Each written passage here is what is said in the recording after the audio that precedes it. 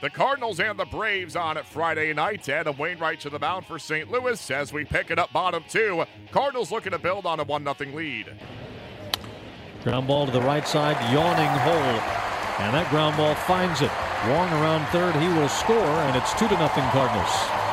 Grichuk just looked like he was just trying to get the runner over, didn't he? Line drive, left field. Adams on the run, won't get there. One hops the fence, rolling along the warning track. All the while, Wong is sprinting wide open around third, coming to the plate to score on a triple by Grichuk. It's 5-1. And Ozzie Albies is the hitter. 1 for 2 is his night. High in the air to left field. Back goes Pham. All he can do is admire it. It is way out of here. Things just got snug. A 3-run homer. Scoring is Suzuki. Scoring is Adams. And all these crosses, it's a 1-run ball game. It's 6-5 Cardinals. 2 on for the Cardinals with 2 out. Young waits. 1-2 pitch coming. Line drive down the right field line. That is a fair ball. In for a hit. Carpenter scores. Pham waved around third. He's coming to the plate, and he will score on a 2-run double by Paul DeYoung. It's 8-5.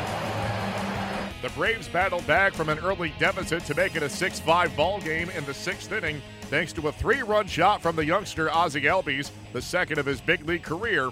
But Atlanta could come no closer as they fell to St. Louis 8-5. Here is Braves skipper Brian Snitker. I mean, he just kind of was fighting himself a little bit, I think, and missing down a lot in the same spot.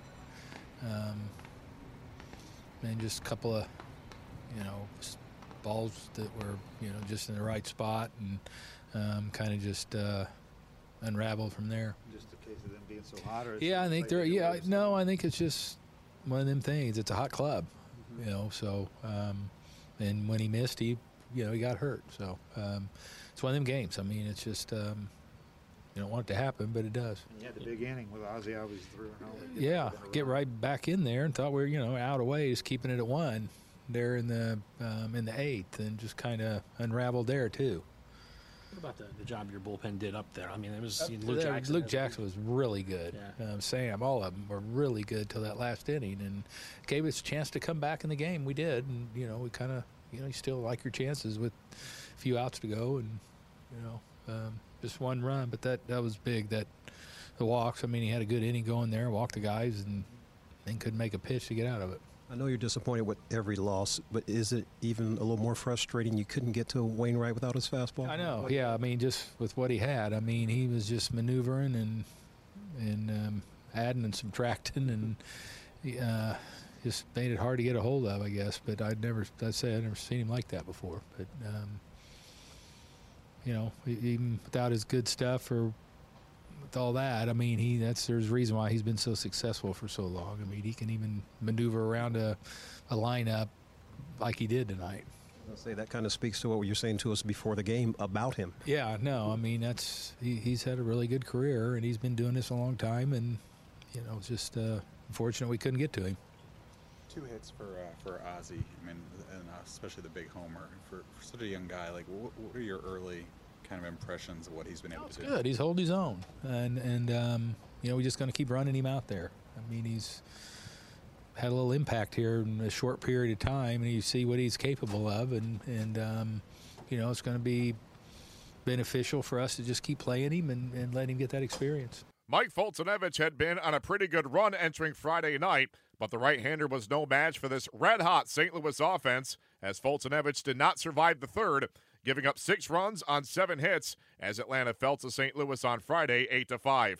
Foltynewicz shared his thoughts with the media following the game. So overall, I mean, the body felt good and everything. Just embarrassing outing. I mean, to go out there and not even get through 3 innings, it's tough on the team, tough on the bullpen, and I got to give the team all the credit in the world coming back like that. The bullpen holding them strong.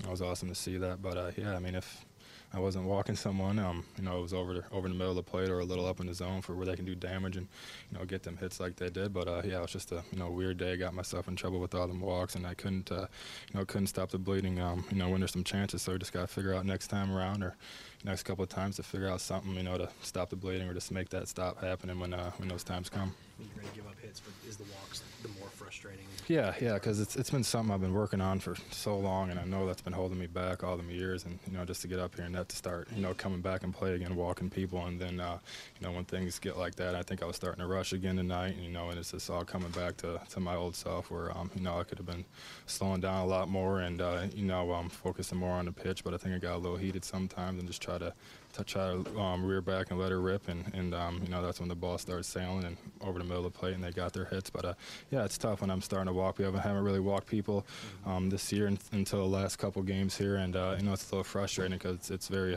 something I've very take pride in to work on, and cut those down, and they just seem to be slipping up in the last few games. But no worries in that. The confidence is still where it needs to be, and we'll just get into my next 4 days here and get my mind back right, and go get Colorado. Understand the frustration, but the fact that they've been playing so well of lately, I mean, can you take a little solace in that?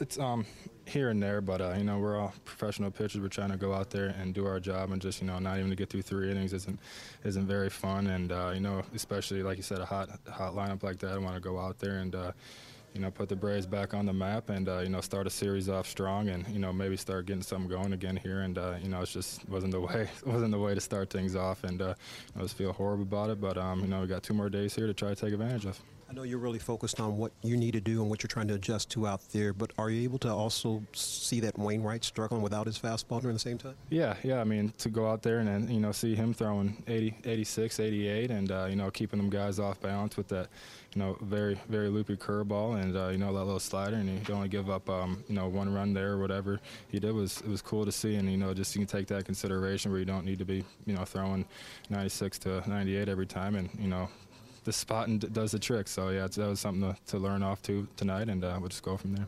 The Braves will look to bounce back Saturday behind Lucas Sims. He'll be opposed by St. Louis ace Carlos Martinez.